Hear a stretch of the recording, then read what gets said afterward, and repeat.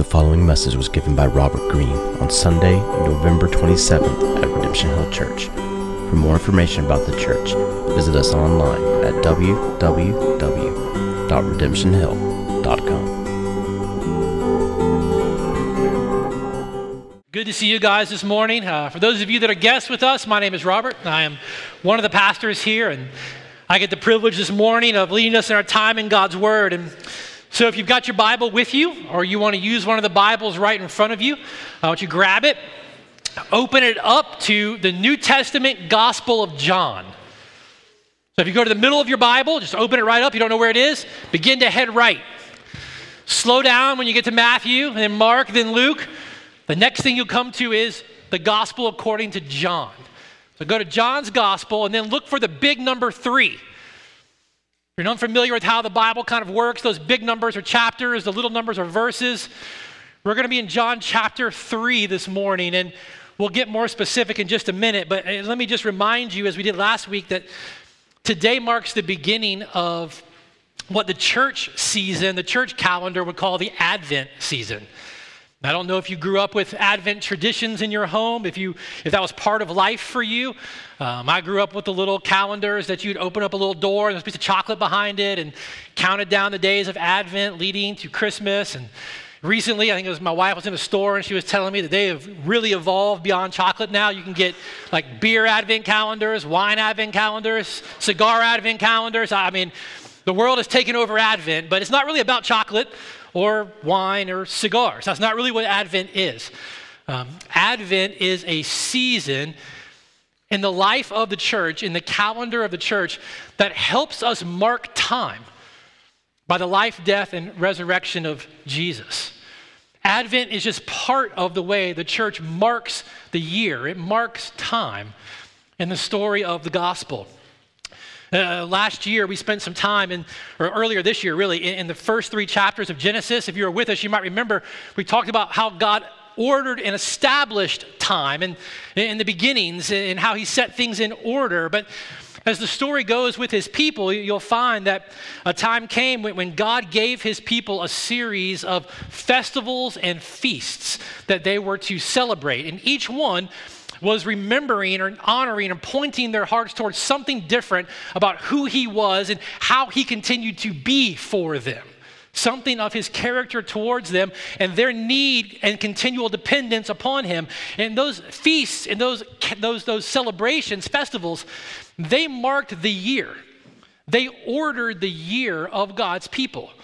And they kind of were the way that time, a year, was marked in the life of Israel. It wasn't probably 200 years, almost 300 years after the resurrection of Jesus that the early church began to think, how do we mark our year? How do we mark time? And it was no longer going to be according to the festivals and the feasts of God's people, Israel, in the Old Testament. They began to mark and order the calendar year, the time of the church, around the story of the gospel, around the story of Jesus' life, death, and resurrection. And the beginning of the church calendar year, as it was established, is actually today. It's the season of Advent.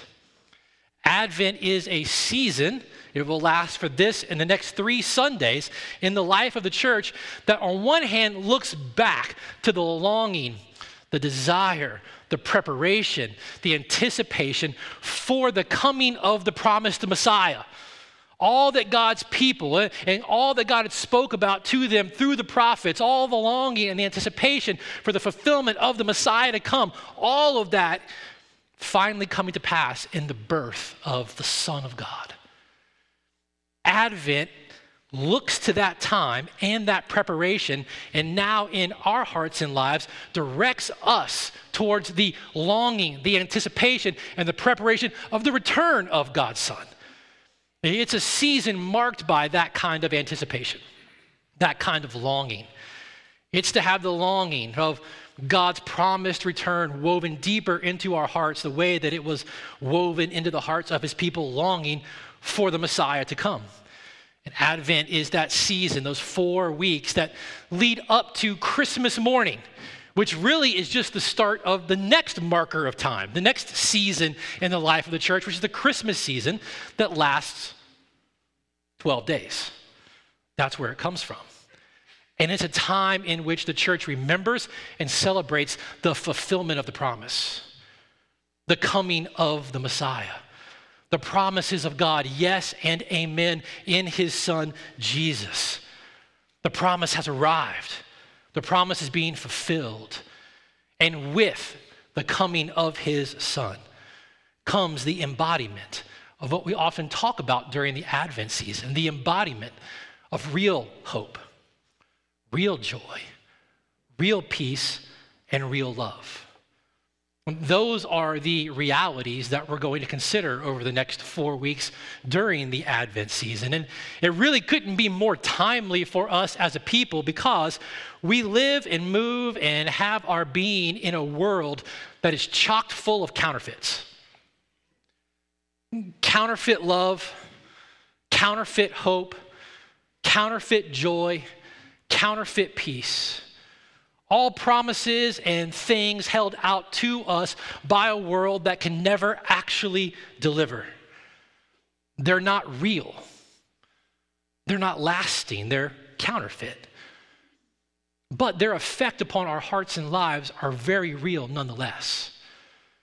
I was introduced to a poem by Pastor Ray Ortlund in his book on the gospel. It looks just like this. And if you're a guest with us here this morning, or you're someone here that's just considering what Christianity is all about, I can't commend this book more highly. We want to put a copy of it in your hands if you don't already have it. But in this book, he quotes a poem from the great poet W.H. Auden. The poem was entitled September 1st, 1939. And this is what Auden said, capturing really what I would say is the reality of a heart and a life lived in a world of counterfeits. Auden said, I sit in one of the dives on 52nd Street. So you're picturing a dive bar in New York City, 1939 on 52nd Street. I sit in one of the dives on 52nd Street, uncertain and afraid, as the clever hopes expire on a low and dishonest decade. Faces along the bar cling to their average day. The lights must never go out. The music must always play.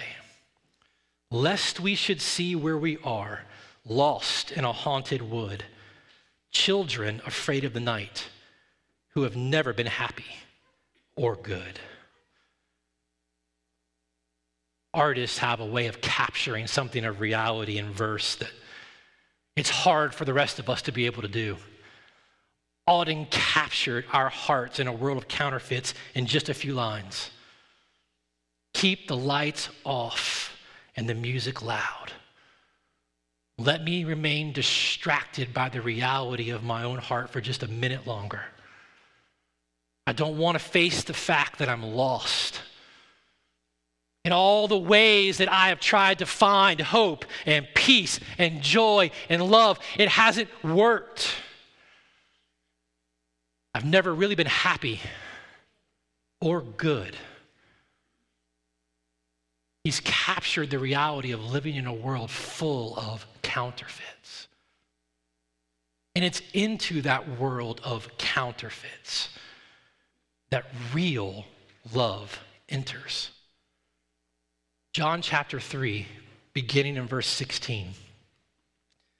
John writes this, "For God so loved the world that he gave his only Son, that whoever believes in him should not perish, but have eternal life. For God did not send his Son into the world to condemn the world, but in order that the world might be saved through him. Whoever believes in him is not condemned, but whoever does not believe is condemned already, because he has not believed in the name of the only Son of God. And this is the judgment. The light has come into the world, and people loved the darkness rather than the light, because their works were evil." Let me pray for us, and then we're going to jump in here. Father, thank you for the privilege this morning of being able to open up this Bible and to hear from you. So we ask this morning that your Holy Spirit will work through your word to help us to see more clearly your love in the person of your Son. We ask that you would do this for our joy and his glory. Amen. You know, if you've seen the documentaries, maybe you've read some articles along the way, maybe you've heard one of us talk about it as an illustration to a sermon, but being able to differentiate between a counterfeit and the real thing is what makes all the difference in the pricelessness of an object, right? The ability to distinguish between that which is fake and that which is real makes all the difference. And in every way, in all the industries in which this has to happen, from counterfeit money to counterfeit jewelry to counterfeit bags to all the things that are faked in this world, they will tell you industry to industry, the primary way to become adept and skilled at distinguishing between a counterfeit and the real thing is by becoming a master in the real thing. Counterfeits will always change. They'll always adjust. The way in which one becomes more skilled and more adept in distinguishing between that which is fake and that which is real is by becoming a master in the real thing, right? And so this morning, that's the very thing I want to focus our attentions on, right? I want us this morning, in God's kindness, to sharpen our eyes and to sharpen our hearts to be able to see more clearly the real thing, real love, to become a greater expert on that which is real, on reality. And so we're not going to spend time looking at the counterfeits, looking at all the fakes. I want us to spend time focusing on the real thing. John 3:16, as familiar as it is probably to everyone in here, is one of the clearest illustrations and demonstrations and explanations of the real thing that you and I will come across in God's word. And so this morning, what we're going to do is we're just going to consider what John says here and take it piece by piece. If you look at it, you'll see that even in our English translation, it's made up of three primary movements, three primary phases. And we're just going to look at it movement to movement, phase to phase, and at times even look at the words within each movement, within each phase, with an eye towards having our hearts sharpened at being able to distinguish between that which is real and that which is counterfeit. The first phrase that we're given in probably the most underestimated statement in the Bible is this: for God so loved the world. Fully understood, it has to be one of the most exciting statements imaginable.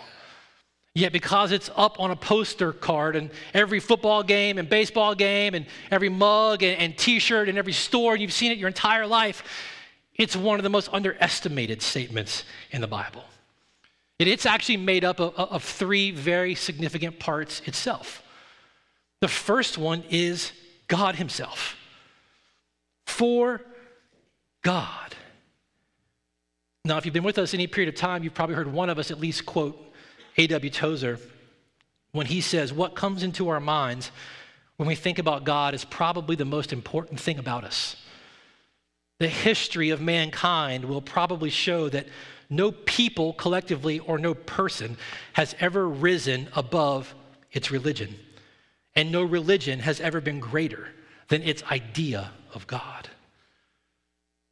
John 3:16 is so assumed and so underestimated that when you and I, who have grown up in a world that has at least had some inkling of Christianity sprinkled throughout it, we assume we know who John is talking about here. But Tozer reminds us that apart from God graciously revealing to us who he is as he reveals himself to us in his word, none of us would ever even have a thought about God that came anywhere close to doing him justice. So we can't just read this and assume we have an idea of who John is talking about. We have to understand the one who has revealed himself already to us. For this verse to finally rest on our hearts with all of the weight and joy that it has, you need to be clear about who John is talking about right here. This God is the God who has revealed himself to us already as the one only true God, sovereign creator of heavens and earth, the creator of all things, all holy, all pure, all just, all righteous, the one who looked at his people in Genesis 17 and said, I am God Almighty.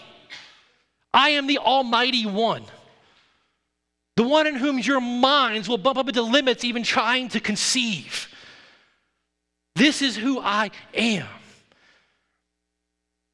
And John said, this God, the one true, sovereign, pure, almighty one, so loved. Now, if you go home and type this verse into your computer, into one of the free Bible programs that are out there that give you all the different translations, you can actually choose to see it in the original Greek. And then they'll give you the translation of that. So you don't have to read it. It'll give it to you. And what you'll notice when you go and type this verse in is that the very first word in John 3:16 is so. The way that the Greek sentence works is that the words were ordered by level of importance. That's how you understood it. And the grammar would help you know where it went in the language. This is the most important word in the sentence. So. It's a word that speaks of intensity. There's an intensity to this that John doesn't want to be missed. There's an intensity to God's love that, if we're really honest, you and I tend to water down in our own hearts. We tend to water down in our own thoughts. Right? If we were really captivated by the reality of this love, of this Almighty One, we wouldn't be so easily captivated by all of the counterfeits that are out there, trying to pull upon our hearts. This verse and what John is going to say is going to help us understand this love more clearly. The other thing he says in this first little movement is that this God so loved the world. This is the object of the intensity of this love. And if you're like me, if you grew up in the church at all, if you have a long familiarity with the church or with this verse, what comes to your mind when you read the world, it tends to be a statement of quantity. For God so loved the world. That's actually not what John has in mind here. This is not a statement of quantity. I think for the majority of my life, this is how I've always understood this verse. It's not a statement of quantity. John is making a statement about the quality of the objects of God's love. You see, John loves to use this phrase talking about the world. He loves to use this language, the world, throughout his gospel. And every time that John talks about the world in this gospel, it's always speaking of a quality or a characteristic. In fact, I'll just give you a little bit right here. In John 7:7, he talks about the world as those who hate Jesus. John 15, he says it's the world that hates the followers of Jesus. John 14, he talks about the world, and he's talking about those who hate the Spirit of God. But you don't have to go through all the different places in the gospel to kind of capture the picture. You just have to stay here. John chapter 3, verse 19, look at what he says. This is the judgment. The light has come into the world. And here's the world. People loved the darkness rather than the light because their works were evil. The world loves darkness. Keep the lights off. Keep the music loud. Let it be dark enough and loud enough that maybe I can begin to find more comfort in hiding the reality of my sin over here and the darkest corners and shadows of my heart. Keep the lights off and the music loud. Distract me for just a minute longer. I can take that guilt and I can shove it over further into the corners. Keep the lights off. Man, turn that music up. I just need another minute to ignore the pain of my conscience. pass me another round while you're at it. Maybe I can drown the pain with this one. John's talking about you and me, a people who love darkness rather than the light, a people who find a particular comfort in the shadows, a particular comfort in the dark. I mean, let's be honest, who hasn't known what it is to try to find comfort in taking the reality of your transgression, the reality of your sin, the reality of your wrongdoing, and shoving it into some dark recessed corner of your heart? Who hasn't tried to deal with the guilt that comes, the shame that begins to grow by sticking it further and further away, trying not to let it out, not to be revealed, trying to reveal to everyone else around you something different than the reality of what's going on in the dark parts of your heart? Who hasn't tried to find some level of comfort in the darkness of their heart, silencing the reality of their conscience? It's this world. This is what John is talking about. People like you and me who love darkness, who love shadows, that God so loves. And notice nowhere here does John indicate in any way, shape, form, or fashion that we deserve it. In fact, God has every single right to say, you like darkness? You like the shadows? You like trying to tuck away the reality of your sin, not be honest? You like trying to come up with another way to spin it and describe it? Another way to talk about yourself that makes you sound and seem to yourself and everyone else a lot better than you really are? You like that? You can have it. He had every right to say that.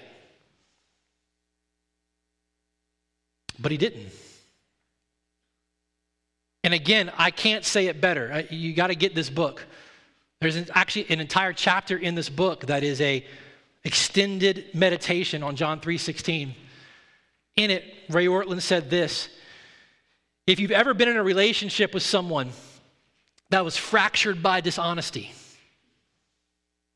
fractured by lying, not telling the truth, you know how painful it is, right? You ever experienced that? Anybody in here ever know what that feels like? He said, you know how painful it is.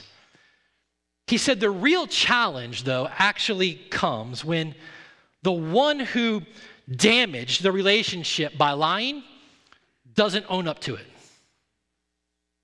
The real challenge actually comes when the one who damaged the relationship with dishonesty just wants to pass over it, just wants to say that was in the past, just wants to tuck it over into the corners and into the darkness, wants to call it something else.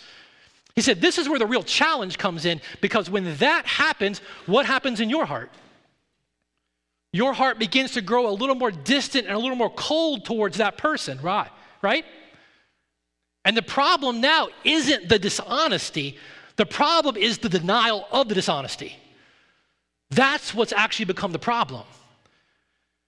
And he said it's the same kind of denial that you and I in the world who love the darkness, who keep wanting to push the reality of our sin and our shame and our guilt and all of it into the corners. It's this denial that seems so insurmountable to us in our relationships. It's this denial that the intense, unfiltered love of God for sinners overcomes.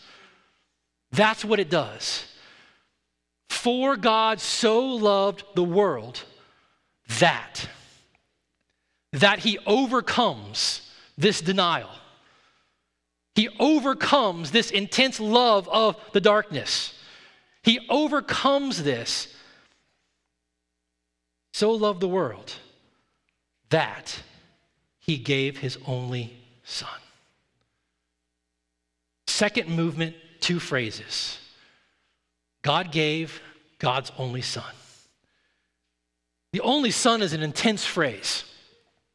Again, familiarity with John 3:16, familiarity with the church can often leave it just completely underestimated in our hearts. But at face value, what only Son means on one hand is that Jesus is utterly irreplaceable. He's the only. There is no other one. not to be replaced, not to be reproduced. There is only one Son. But at the same time, the intent that John has in putting this word only here, the intent in his mind writing this out is that you and I would sense the preciousness of this Son, the value of this Son, the preciousness of the relationship between the Father and the Son. In fact, no other gospel writer writes as often about the relationship between the Father and the Son than John does. One of his most favorite things to talk about. In fact, in John 5:20, he'll say the Father loves the Son and shows him all that he himself is doing. Jesus said, and John records it in John 10:17, for this reason the Father loves me. In John 15:9, he records Jesus talking about it again. As the Father has loved me, so have I loved you. Again, John 17:24, Jesus is praying. John records this for us. When Jesus prays, Father, I desire that they also, whom you have given me, may be with me where I am, to see my glory that you have given me. Why? Why? Because you loved me before the foundation of the world. When John says only Son, he intends for you and I to begin to feel the value and the preciousness of the one who has been the eternal object of the Father's love for all of time. The only Son. And God Almighty, creator of heaven and earth, so intensely and in an unfiltered way loved the world of sinners who prefer darkness over him that he gave the most precious thing to his heart, his only Son. God gave him. Again, if you're going to begin to feel and hear the reality of what John is trying to explain here, you've got to know what it is for God to give his only Son. How he gave his only Son. Right? It wasn't anything that you and I did. We didn't twist God's arm into this. No, to best understand what it means for God to give his only Son, you just need to stay right here in John chapter 3. The context that John 3:16 finds itself in helps explain it. So I'll give you the short run. In John chapter 3, we're introduced to a man named Nicodemus. Jesus is having a conversation with him. Nicodemus is a religious ruler of Israel. He's a Pharisee. And he's curious about Jesus. He has questions for Jesus. And so under the cover of darkness, so that no one would know that he's actually going to talk to Jesus, Nicodemus meets with Jesus and asks him questions. He asks him questions about who he is, who Jesus is. Asks him questions about what he's teaching. And Jesus is responding to Nicodemus. And in reality, the climax of John chapter 3 actually happens at the end of this conversation in verses 14 and 15. Where Jesus says something to Nicodemus. This is what he says. Jesus told him, as Moses lifted up the serpent in the wilderness, so must the Son of Man be lifted up, that whoever believes in him may have eternal life. Now, Nicodemus, being a religious leader, being a Pharisee, rising to the level of power and leadership that he had, we know at least he had the Old Testament memorized, which means when Jesus said this, immediately his mind went to something that is recorded in Numbers chapter 21. Jesus is directly referring to something that happened in the life of Israel. In Numbers chapter 21, you'll find that Israel was wandering in the wilderness on the way to the promised land, and again, grumbling all the way. In Numbers 21 verse 5, it says this, the people spoke against God and against Moses. Why have you brought us up out of Egypt to die in the wilderness? There's no food and no water, and we loathe this worthless food. Right? They're rebelling against God and Moses leading them. They're doubting God's plan of salvation, rescuing them from slavery, taking them to the promised land, and then they're disregarding God's kindness and generosity and his gifts to them and feeding them continuously with loathsome food. Do you know what the loathsome food was? Literal bread from heaven that came down every day. But their hearts have grown so darkened that it's loathsome to them. And so in judgment for their ongoing rebellion and sin, God sends venomous snakes into the camps of Israel. And these venomous snakes start biting people. And these people begin to die.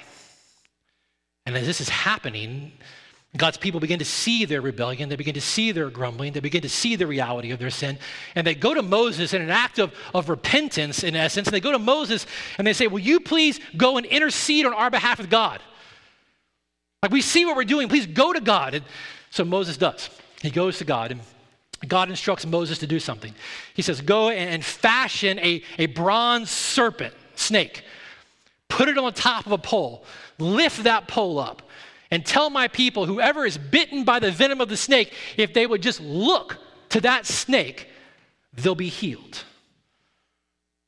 The literal symbol of death itself, all the way back to the garden, God transformed into a source of life for those who would but look. So Jesus looks at Nicodemus and he says, as Moses lifted up the serpent in the wilderness, so must the Son of Man be lifted up. What does that have to do with God loving sinners so much that he gave his most precious son? How did he give his only son? His only son, the eternal object of his affection, humbled himself and literally took on flesh. Being born of a virgin, a baby who had to be fed and cleaned, who had to learn to walk, who had to be held and cared for. He gave him. And that son lived the life on this earth that you and I were created to live. A life of perfect joy and delight and obedience in the Father. And then that son willingly allowed his body to be nailed to a cross where it was lifted up. And on that cross, the only Son of God was made to be sin, and he suffered the judgment and the wrath of the Father that you and I deserved for our sin, and he did it in our place. That, he told Nicodemus, whoever believes in him would have eternal life. John is just commentating on it in verse 16 when he says, whoever believes in him should not perish but have eternal life. You see, Jesus is saying, as I am lifted up, in some sense becoming like that snake, taking upon myself your sin, I am becoming the embodiment of the curse. And in becoming the embodiment of the curse in our place, he takes the curse away from us who would but look to him.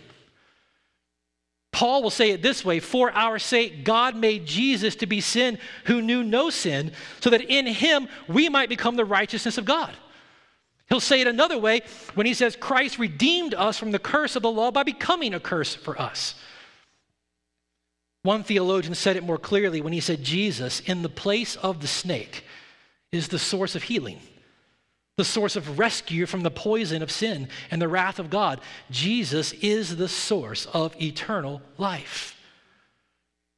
See, Jesus in his conversation with Nicodemus is he's taking him to a place where he's trying to help him see that all of us have been bitten by the curse of sin and are under God's judgment. We're born loving the darkness. That's why John says in verse 18, Jesus didn't come to condemn the world was condemned already. We're born loving the darkness. We're born already under the condemnation and judgment of God. But God so loved sinners who preferred darkness that he literally sacrificed his only son in our place for our sins that we may have eternal life. Show me a better love than that. I know we love ourselves some us. Show me a better love than this. Right? This isn't an action on God's part that we're meant to create a statue of and commemorate and talk about and go, that was really great. No, this is the reality of a love that each of us is invited to get in on. Which is why Jesus and then John, and he's commentating on it, says, that whoever, and that's a word of inclusivity. That's a word of inclusion. Whoever. It's not based on gender. It's not based on race. It's not based on socioeconomic class. It's not based on generation in which you were born. It's whoever. From the most outwardly scandalous to the most outwardly saintly looking. It doesn't matter.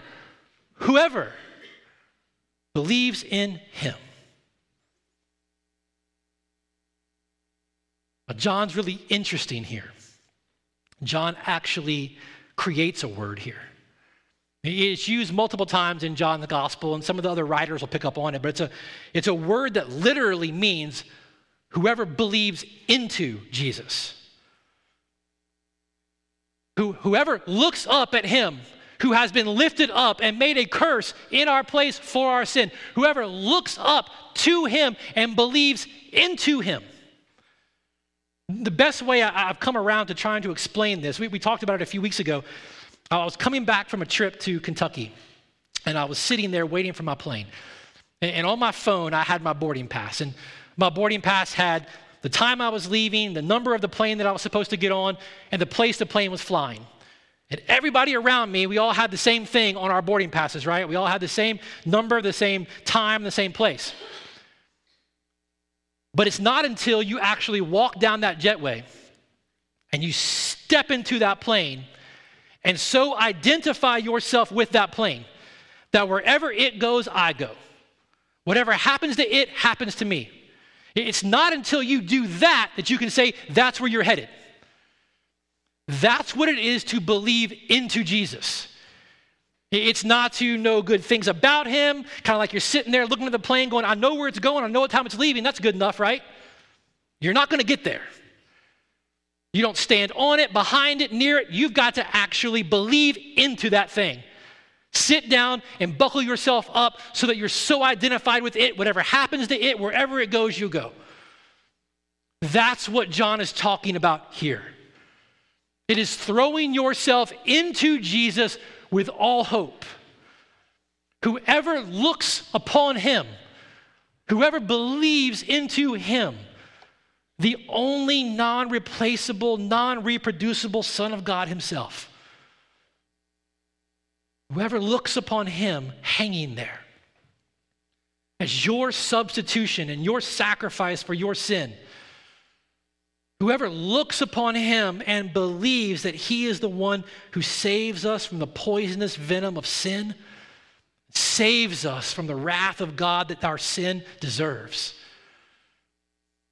Whoever looks to him and believes into him will have eternal life, will not perish.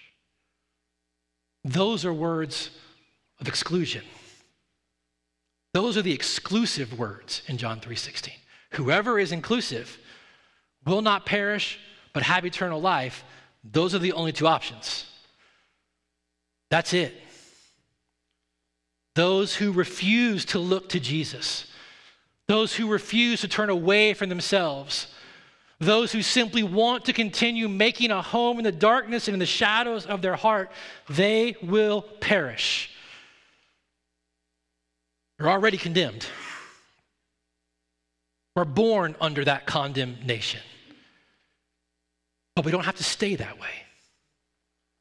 Whoever would look to him will have eternal life.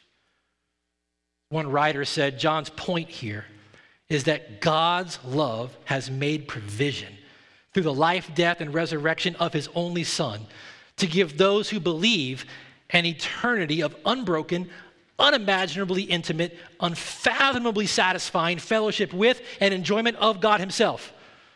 And yet, don't ever forget, he said, that this life is not something you have to wait until you die to inherit. It's yours now. From the first moment you entrust yourself to Jesus in faith. And that's not something we're making up.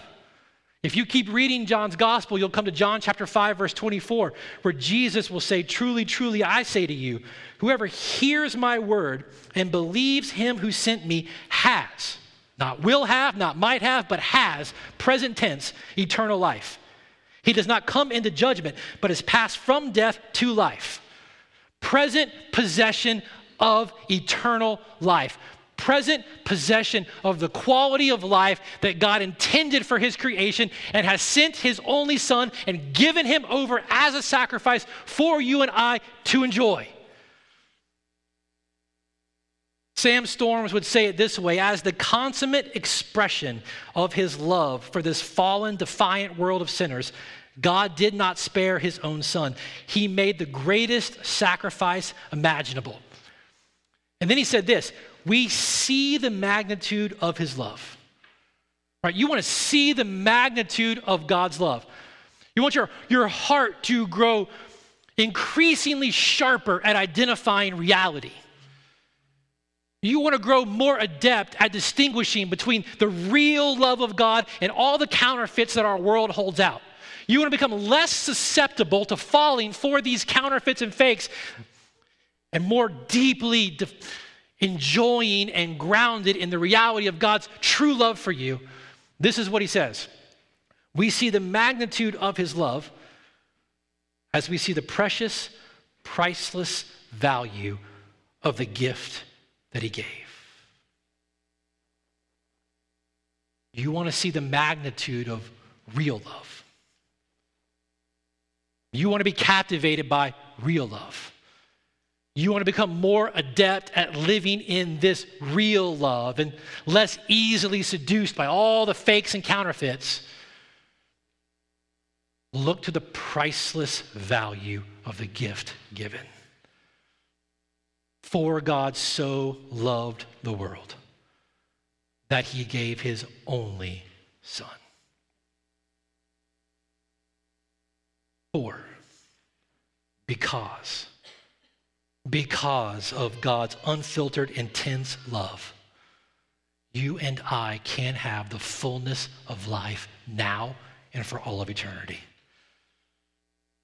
This is what makes his love so stunning.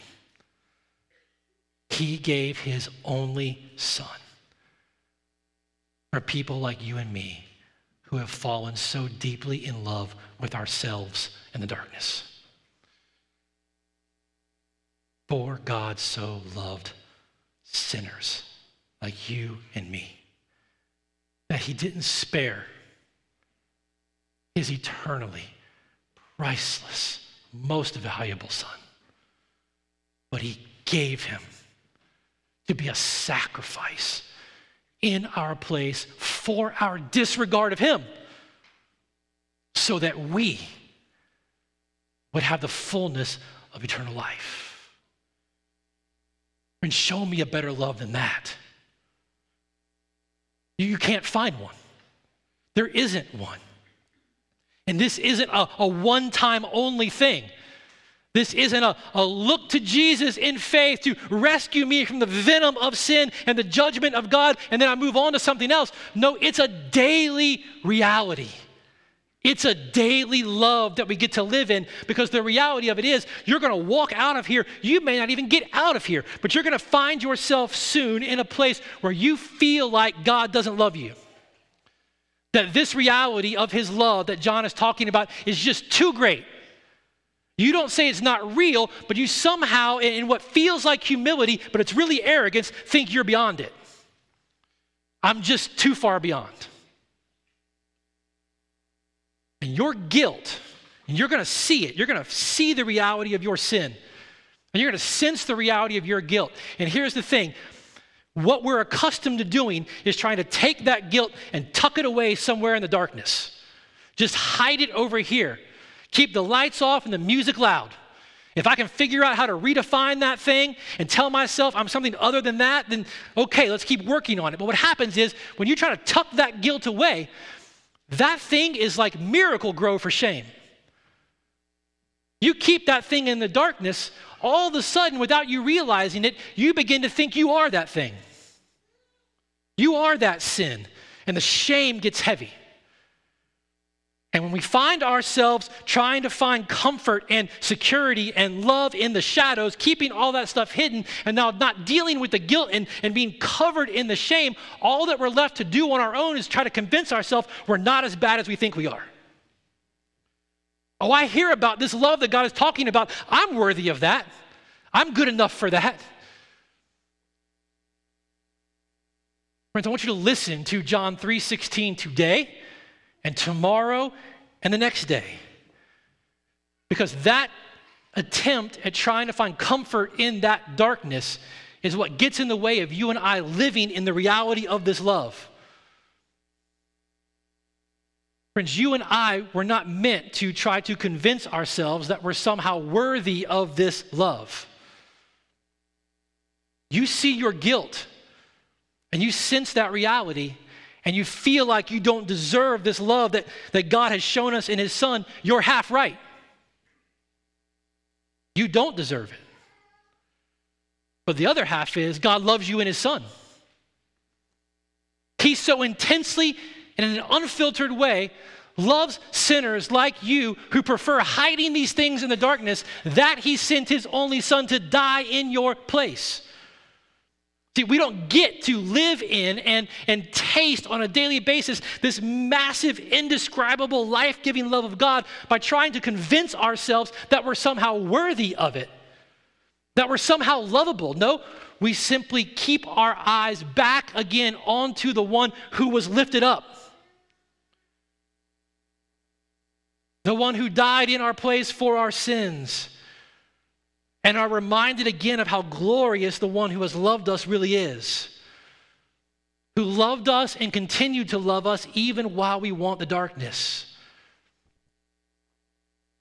Friends, there isn't a better love. This is real love. For God so loved the world, while we were utterly unlovely, that he gave his only Son, giving him by sacrificing him in our place for our sins, so that whoever would believe in him, look to him, believe into him, should not perish, but have eternal life. This is real love. This is the advent of real love. This is the love that we not just remember, but we celebrate even on a morning like this as we respond to God's word together. And so here's how we're going to do it. We're going to give you a moment to just reflect on God's word and to consider how God by his Spirit might be stirring your heart to respond to him.